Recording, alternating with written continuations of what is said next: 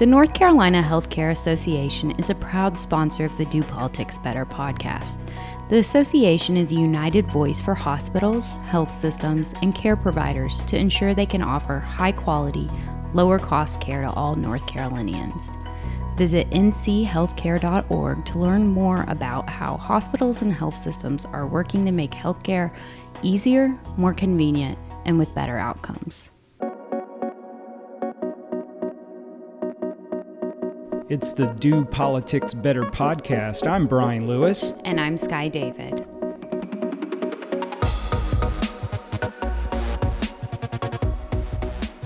It is finally, officially, budget week. We are recording this podcast on Thursday afternoon. The Senate is debating the budget right now. A couple hours ago, the House had their first vote on the budget. The House returns later tonight, 9:30, and to take the final vote a little after midnight. It's going to be something. And then the Senate's going to, of course, this is very Senate. They're coming back at 9:30 in the morning on Friday, but business hours only. Business. As a note, the House vote was bipartisan. There were 5 Democrats that joined the Republicans in voting for the budget. So Representative Carla Cunningham, Michael Ray, Shelley Willingham, Garland Pierce, and Cecil Brockman. A lot of drama to get us here, Sky. It wasn't an easy path. Of course, we are in late September, and we're going to unpack this past week with a special guest. Representative Alan Chesser joins us as someone who was in a district where there was a targeted push for casinos.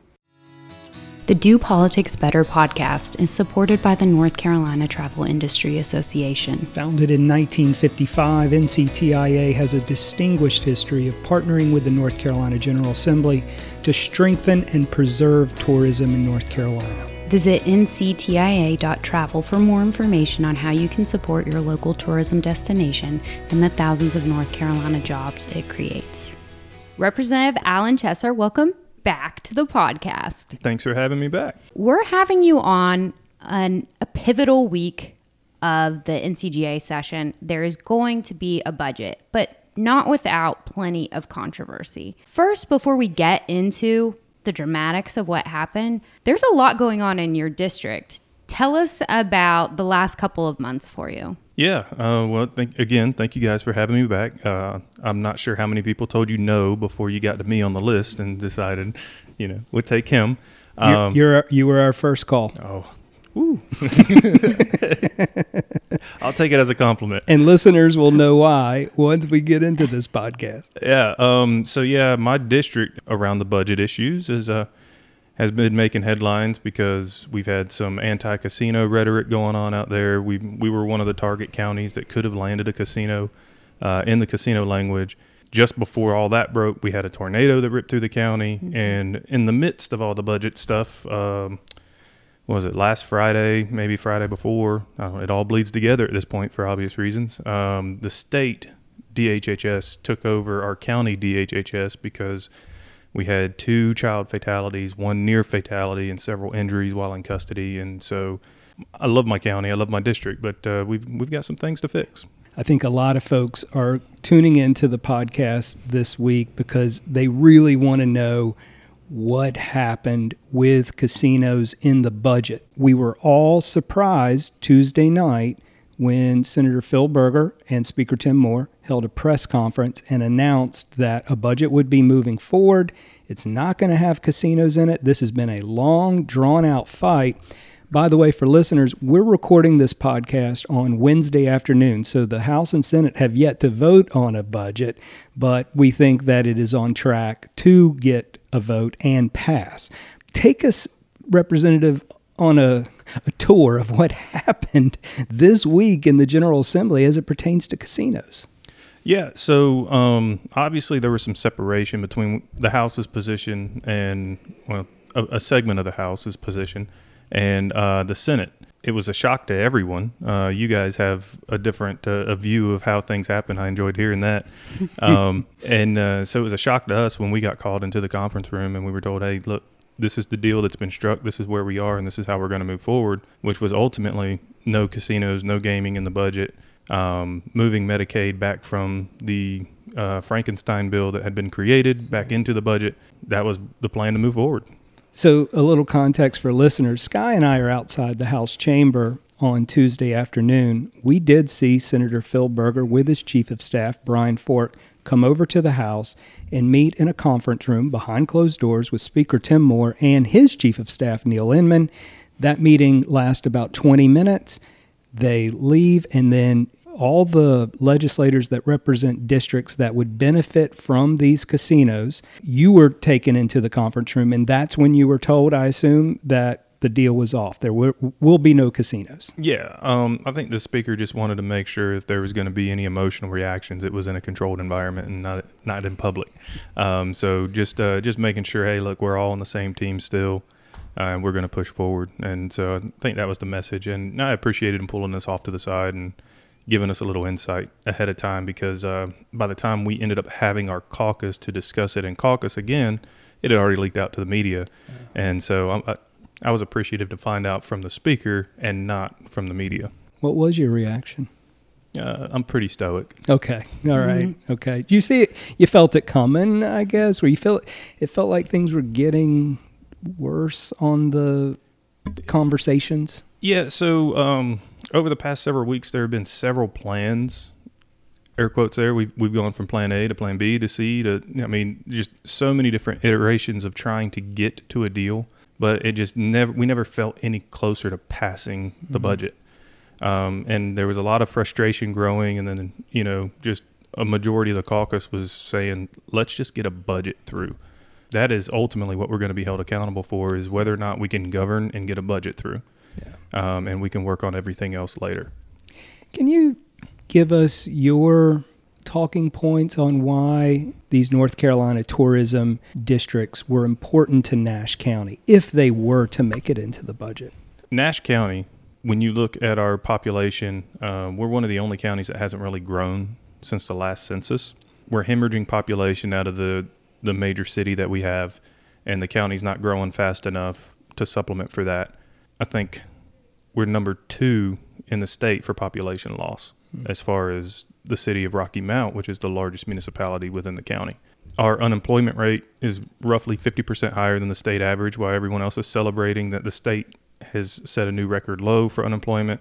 We're still almost 50% higher than the state average in Nash County. And our average household income is 30% lower than the state average. So it's a compounding of negative effects within the district. So when you have an entity that doesn't want tax incentives to come in to do a minimum $500 million investment and a promise of 1,750 jobs, it puts us in a hard position to say, no, we don't need that. So I-95 goes through Nash County. That also is going to attract a lot of tourism dollars. Yeah, so the actual location, so it's important to understand we're talking about 2 separate things, right? The state legislation would have just authorized non-tribal gaming facilities.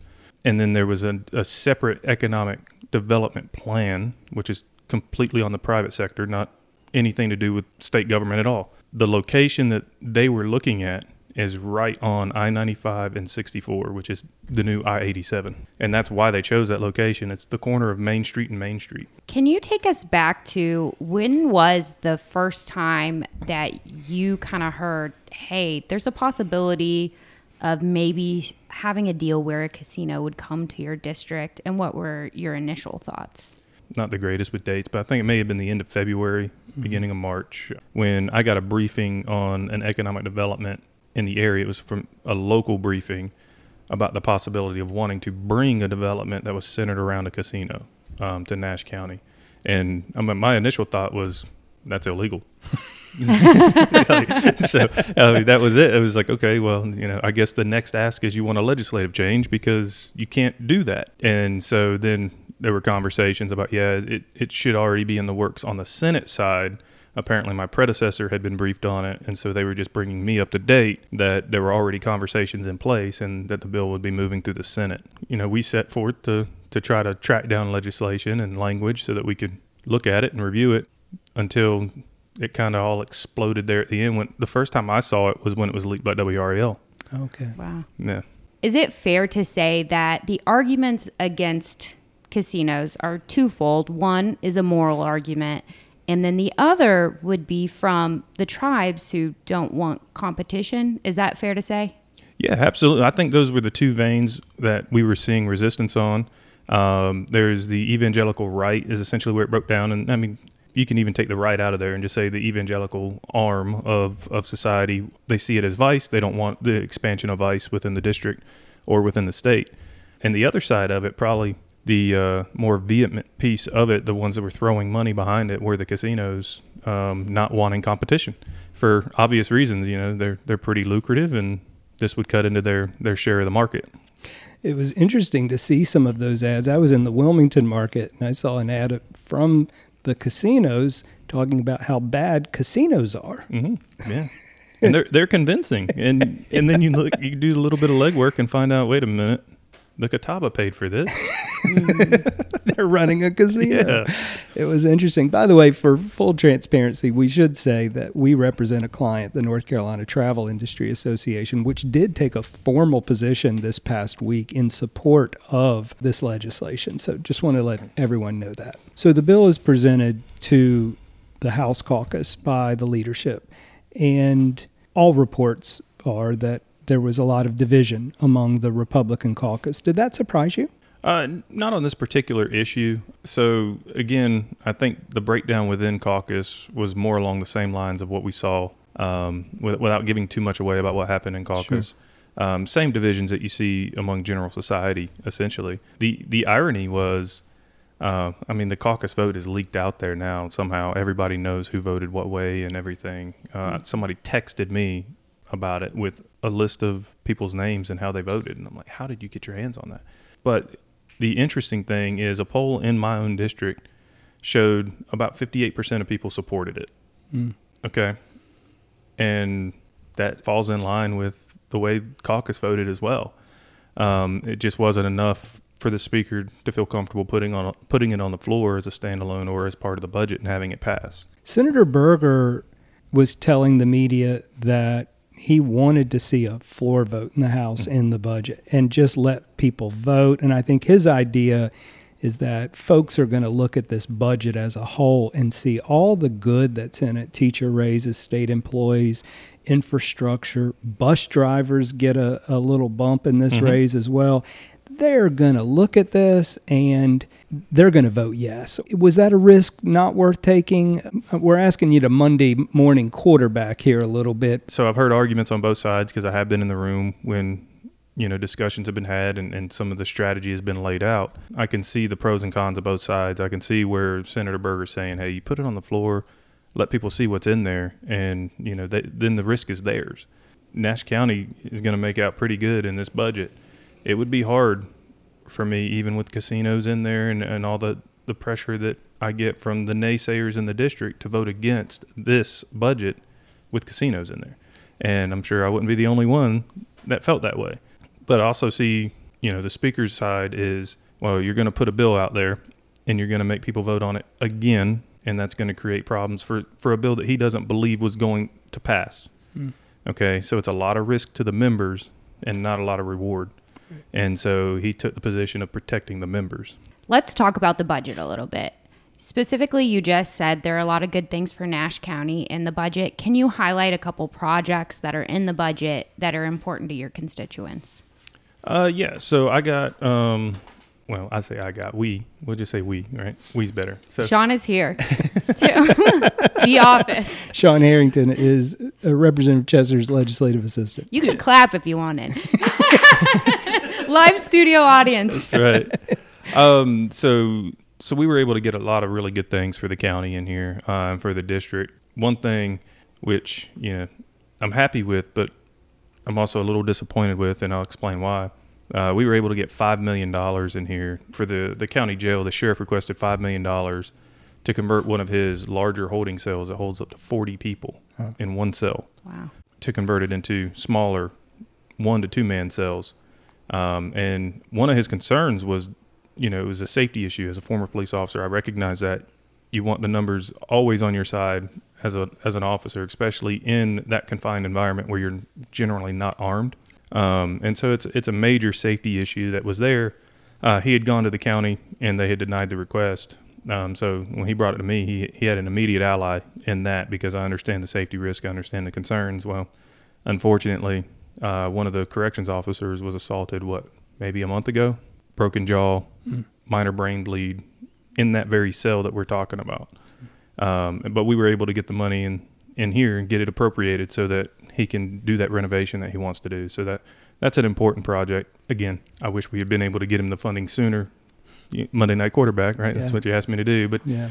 so there's that one, and then we got a lot. So Yeah. Representative Chester's holding a list, a spreadsheet, a 2-page spreadsheet of things he got in the budget. Humble brag. Well, we're bragging on you. Yeah. One of the local media outlets, one of the local newspapers, had an article in the paper this morning about the budget and what Nash County got in the budget, and it says a windfall of $55 million. So one of the other members came up and showed it to me, and he's like, "What the heck?" I was like, "What do you mean?" He's like, "I got like half of that." Yeah. I'm sorry. Yeah. Get better projects. Can you talk a little bit about this process of getting projects for your district? Most insiders understand the big buckets of funding for justice and public safety and transportation and all of that, but you as members are also getting in there. You're hearing from your mayors and your county governments, and they're asking you to, hey, can you bring us a state appropriation? Mm-hmm. What's that process like for you? So for us, we took a proactive approach, and we reached out to our municipalities, our police departments, our fire departments, the sheriff's office, and even the county, and said, hey, we're rolling into the budget. We want to plan ahead. Send us your request. And then through there, we had a Google form that people could fill out to send us requests. And then from there, it trickled out, and some nonprofits made submissions and stuff like that. And so it just kind of went from there. And then when we found out that we would be limited to 10 requests per member, that's when things got interesting. Okay. That was when we had to start to just do the horse trading, if you will, or get creative with how we made the request. So we were looking to see which request we could combine as one ask, but then split out the payments and just say, hey, look, you're getting this, but this much is earmarked for a different organization. Oh. So you get creative and you start doing the horse trading and look at other members and say, hey, I've got something that's similar to you and you've got something that's similar to me. Let's pair those together and make it work. And for listeners out there that are maybe cynically thinking, oh, well, of course, he's a Republican. He's getting what he wants in the budget because Republicans are writing the budget. I want to remind you that a few weeks back we had Representative Cecil Brockman on. He announces, usually at the beginning of session, he's willing to work with budget writers. Democrats also get some projects as well. It just depends. It's all about you wanting to work with the leadership to build a budget. Yes. I mean, some of the projects that we have in here, we partnered with Shelley Willingham, a Democrat, right, to make sure that they got funded. We have some overlap, particularly in the city of Rocky Mount, because it splits two counties. He has Edgecombe County, and I have the Nash County side. So when it came to Rocky Mount request, we worked together to make sure those made it through. Let's talk about some of the other top line things. You know, the things that everybody hears about: teacher pay, state employee pay, taxes. What are kind of the top line numbers that we're talking about?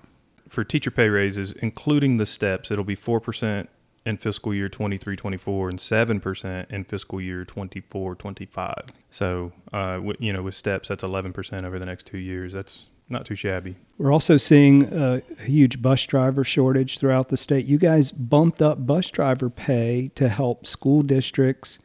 They got the state employee raise, but you added another 2%. Yeah, I think they'll end up landing right around 9%. Yeah. So. And then what is the pay raise for state employees? I think it's going to be 7% over the next 2 years. Mm-hmm. Yeah, Sean's pretty happy about that. Mm-hmm. There you go, Sean. Congratulations. And the big part on that, too, is the retirees got a 4% bonus. In the House version of the budget, we had a 2% COLA. I think it was 1% per each year. but that did not survive the negotiations. But a 4% one-time bonus is not too shabby. Yeah. And for the 50th year in a row, legislators decided not to give themselves a raise. Yeah, that is accurate. So we will remain steadfast at our $13,900 a year. Yeah, so you're buying lunch, Sean. One of the other issues that was part of that negotiation between Senator Berger and Speaker Moore was the tax package. There was a lot of discussion about what the House wanted, which was a slower slide, and the Senate wanted a faster tax package, if you will. Talk about what the tax package looks like. We landed at a nice median position. The Senate wanted to accelerate to pretty much 2.5%. It's 2.49. And so what we were able to land on is we were already on target to get to 3.99. So everybody's still in agreement to that. I think we're bumping it up by 1 year in the projected plan. And we settled on some revenue triggers that would have to occur in order to go any lower than 399. Got it. That was a concern from the House. Right. So we want to make sure that, we're not bankrupting the state and risking having to raise taxes in the future in order to lower taxes. And so these triggers would take effect, like I said, essentially once we got to 399, these triggers would start taking effect, and you couldn't lower it anymore unless these revenue triggers were met. And then each time it's a 0.5% decrease in the income tax. That conversation is going to be a little bit different, and I think people should understand that, because the revenue projections are going to have to be different now, because when that was negotiated, VLTs and casinos were still in consideration as revenue generators. So with those gone, whether or not we can actually hit those revenue triggers remains to be seen. That leaves the conversation open, I think. About casinos. Is it dead is the big question a lot of us are asking. Many of us think we're going to see this issue again pop up maybe in the short session. By the way, Senator Berger did not close the door to that when the media asked him last night. He's like, might come up in the future. What do you think? I don't think it's going to go away as long as we're having conversations about how we're going to lower the tax burden. We have to look at extra ways of either cutting spending, which it doesn't seem like anyone has the appetite to do, or generating additional revenues. That's just, the only legitimate way to lower taxes without creating a deficit. Also seeing Danville go from a temporary setting for their casino, it's going to be a palace, I understand, in 2 years, and North Carolinians are going to continue to drive over the state line. That's also got to put pressure on legislators as well. So that did not seem like a winning argument that we were having. Really? That was part of it. That part of the discussion was saying, hey, we're hemorrhaging money across the border. Like I said, when people were either morally opposed or opposed because of other private interests, they didn't care that we were hemorrhaging money across the state line. That just wasn't. I don't think that moved anybody really. I'm surprised by that. Yeah. Reese Pirtle, that was kind of his argument over and over again, which was just, I'm watching people drive across the line. Yeah, Representative Pirtle represents Rockingham County. So, yeah, and by the way, Danville, that casino is about 15 minutes from Rockingham County, just over the line. By the time this podcast drops, we will have final votes on the budget, and it will be sent to the governor's desk. We should mention that Governor Cooper is a former constituent of yours. He used to be a resident of Nash County. He now lives in Wake County, obviously. People are saying that after you came on the podcast, then you guys kind of came together because we saw you in fact. That's right. You guys did an event together after the tornado. Yeah, well, event's a strong word. We did a tour. Yeah, sort of of the damage. Yeah. I tell people, Roy's my biggest fan. Yeah. So we'll just we keep it cordial and friendly, and I welcome him back to Nash County whenever he wants to come back. Did you reintroduce yourself yet again to him when you saw him? Maybe. So you need to go back and listen to the original podcast we did with Representative Chesser. Apparently, Governor Cooper can't remember him, so he takes every opportunity to reintroduce himself. He remembers me now. Okay. What do you think he's going to do on this budget? I don't know. He's pretty vehement that he's going to veto it. Mm-hmm. But I'm pretty confident we've got the votes to override that if necessary. I just don't see the political strategy in him vetoing, record-setting pay raises and spending in education and Medicaid expansion. But hey, he's welcome to do it if he wants to, and that'll just give us an opportunity to override more vetoes. We've got a few parked in the garage, and we can break them all out at the same time. I have a theory that he would not veto it if you guys didn't have the votes to override him. I don't disagree with that theory, because it wouldn't be the first time that he's participated in a ribbon cutting that he voted against or vetoed. His signature project is Medicaid expansion, right? He ran on it. He's always made that a campaign issue. He wants that. Yeah.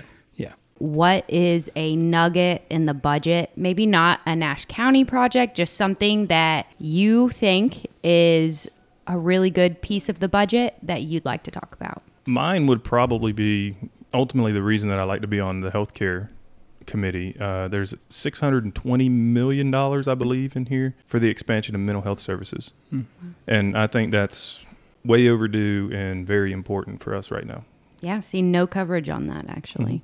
Representative Chesser, I need to ask you an important question as someone who spends a lot of time on Twitter. Say for the record, was the tornado real or not? Because I saw on Twitter Did you see the conspiracy theories on it? The tornado? Oh, because of the Pfizer plant. Yeah, I did see that people think that this was like some targeted act. 100% legitimate, real. Even took Sean up in a helicopter. I've got pictures to prove it. He was terrified the entire time. I loved it. And so we got to fly over and see the path that the tornado took. And oddly enough, it didn't just start and stop at the Pfizer plant. There was a lot of other people affected by this. So, recovery's going well.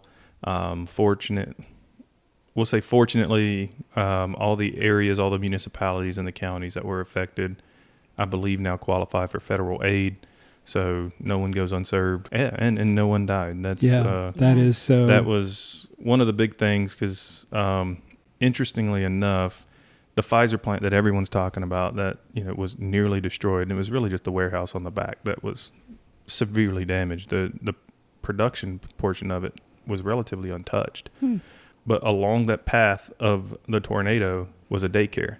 That was there were students there, teachers there, and it literally just went behind them. I mean, it knocked over some of the playground equipment, but never touched the building. Wow. But if you look at the path of the damage, it's squarely in the path of the damage and was never touched. Yeah. I saw some media reports where people barely made it out. People hiding under bathtubs that would have been turned over and just being mobile homes, especially, they get hit the hardest. Yeah, there was one couple that barely made it into the bathtub of their mobile home and was tumbled probably 50 yards in their bathtub. Actually, at the Pfizer plant, there was a story of a forklift operator that got the alert on his cell phone. He was in the parking lot, and so he ran and jumped in a dumpster. Wow. And then the dumpster ended up across the parking lot. When he got out, the forklift was gone. And so we actually saw that in the helicopter on the other side of the railroad tracks. A storm that could pick up a forklift and move it 120 yards. Those are some powerful winds. Yeah. Well, before we sign off with you, I want to ask you this final question. I know we talked to you a few weeks back. It must feel like a lifetime between then and now. How's it going for you? Are you doing okay? I think so.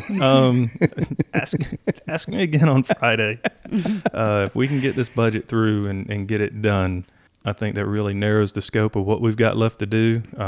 I've had a blast. I've learned a lot, but I do feel like we've been here for about 6 years. Yeah. Well, this will be your first midnight vote. Yes. We had one late vote. I don't remember what that was on, though.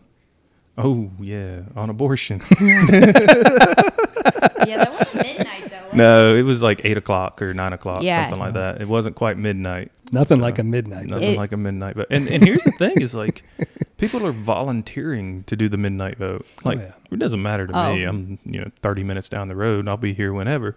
But like the preference of the crowd on both sides of the aisle are let's do 12:01 and go home. Yep. Except tomorrow's my little girl's birthday. So, yeah. Well, make her an honorary page. Nobody cares. Nobody cares. The midnight vote's fun, though. You'll see. Yeah, we like it. We like it. Well, Representative Alan Chesser, we appreciate you coming on to the podcast this week talking about some of the intricacies of the budget, casinos, and how this session is winding down. You certainly know how to do politics better. Thank you for being on the podcast. Thanks for having me again. The Do Politics Better podcast is sponsored by the North Carolina Beer and Wine Wholesalers Association.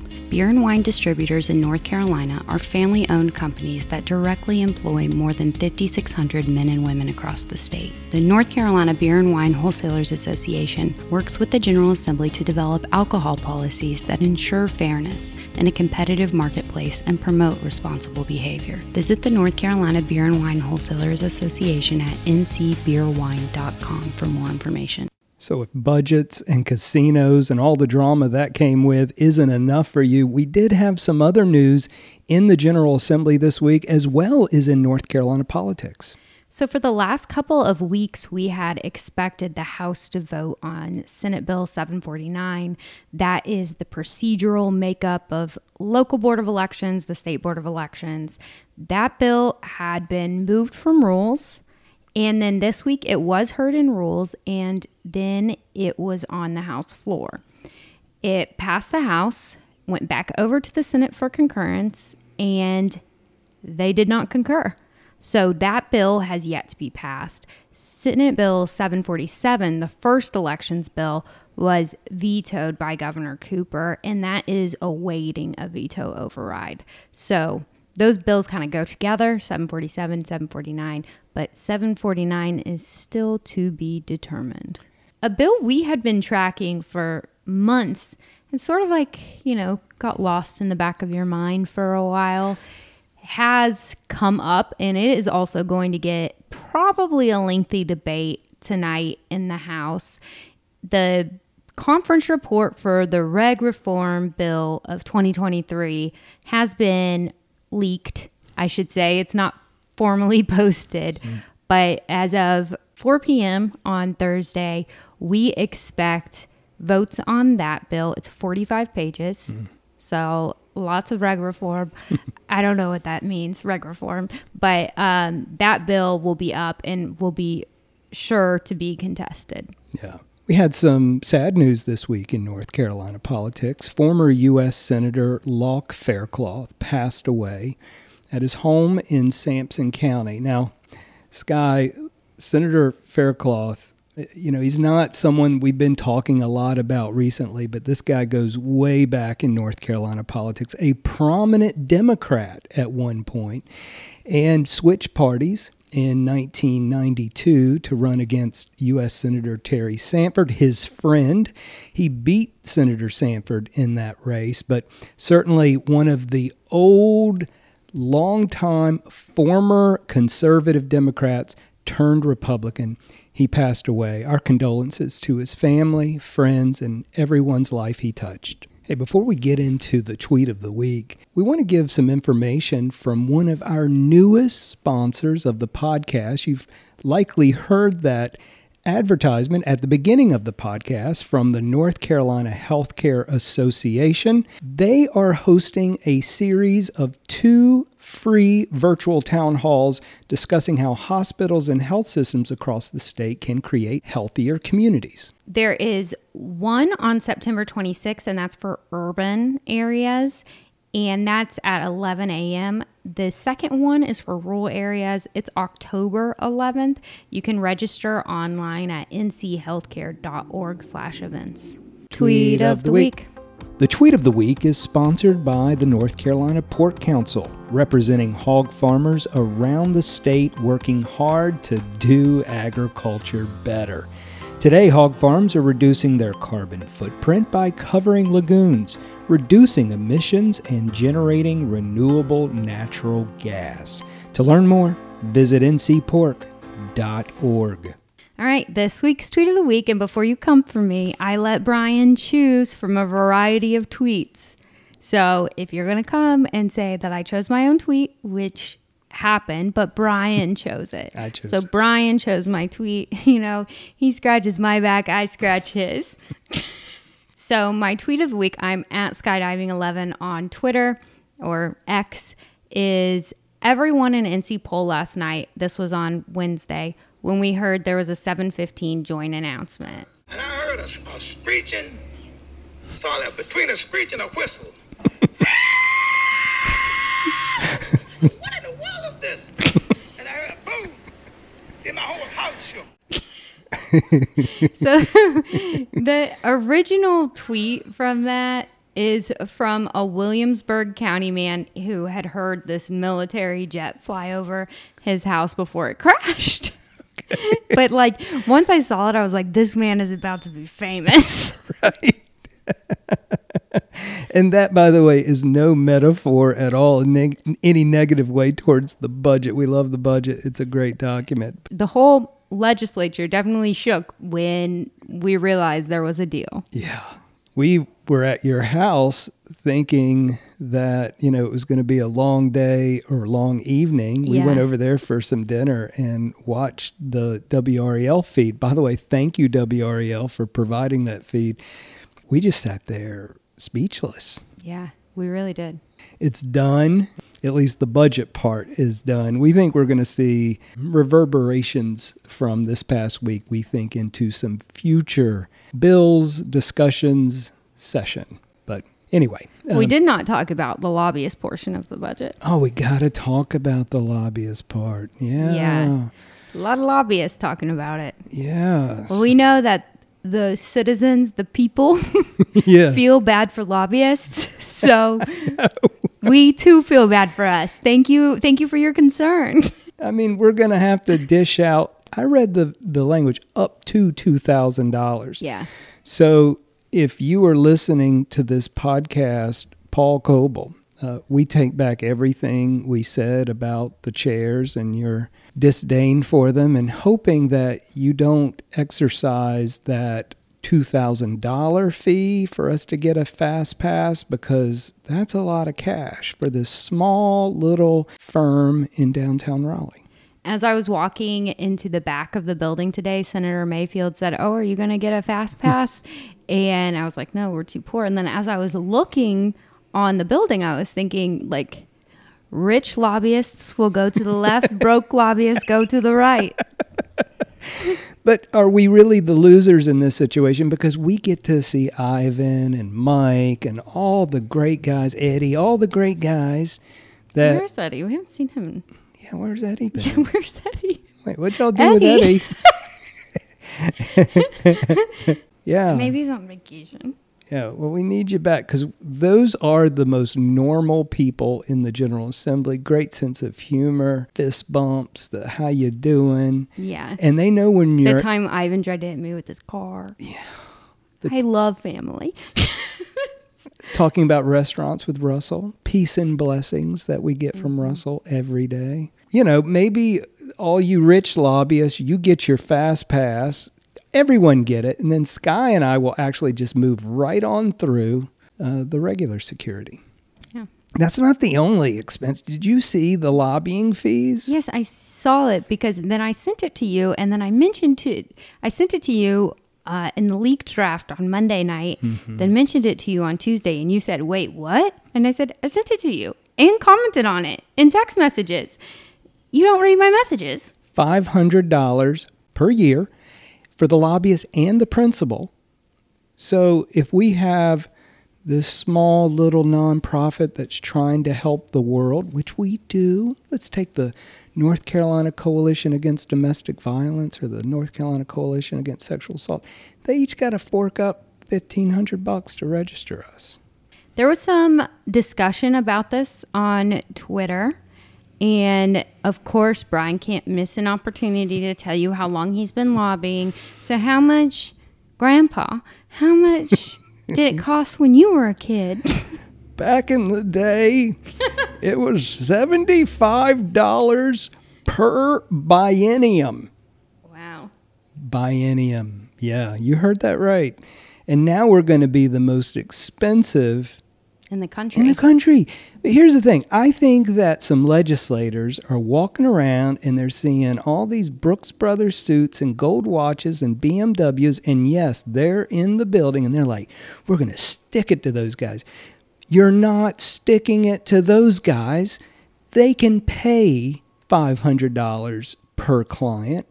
You're sticking it to the little nonprofit out there that's just trying to help North Carolina be better. So, I don't know. Is there a technical corrections bill moving around? Mm-hmm. Think about it, legislators. Do a sliding scale. Do something like that. Like if you're a small nonprofit, we'll let you come in cheaper.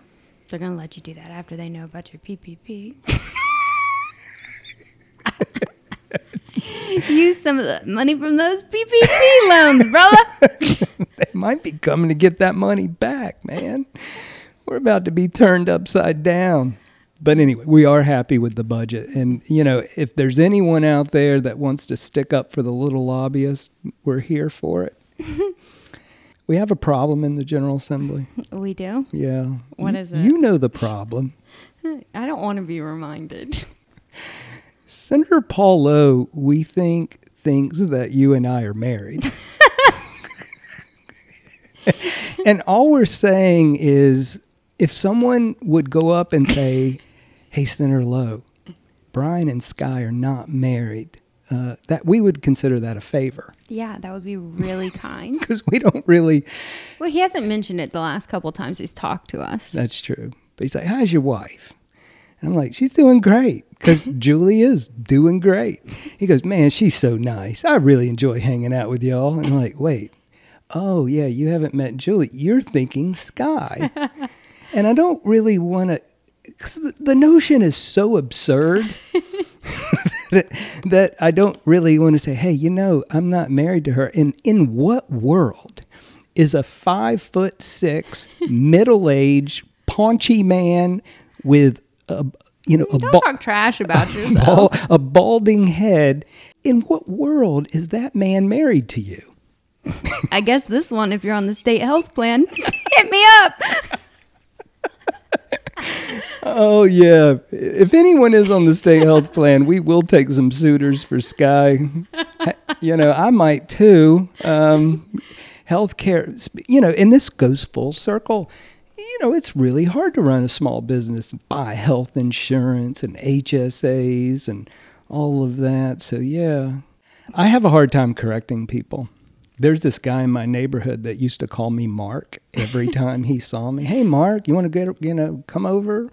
Hey, Mark, how's things going? And I don't know, after a while, they just say it so much. I don't want to correct them. You're too far in. Too far in. I'm just like, yeah, man, I'm doing good. You got to do it at the get.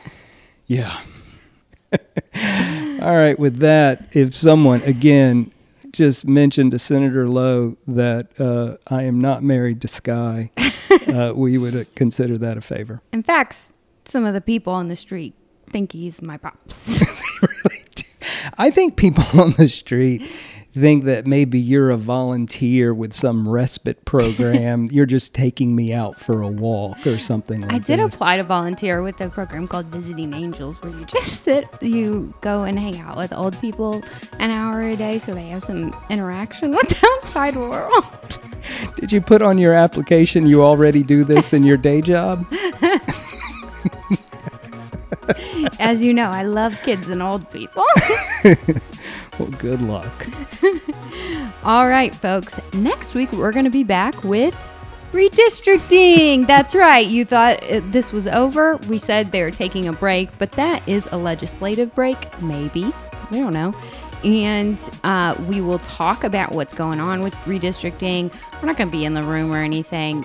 It's not really something we focus on, but we'll kind of give you an overview of that and talk about what else happened if the governor vetoes the budget, what's going on. We will talk to you next week. Until then, please remember to do politics better.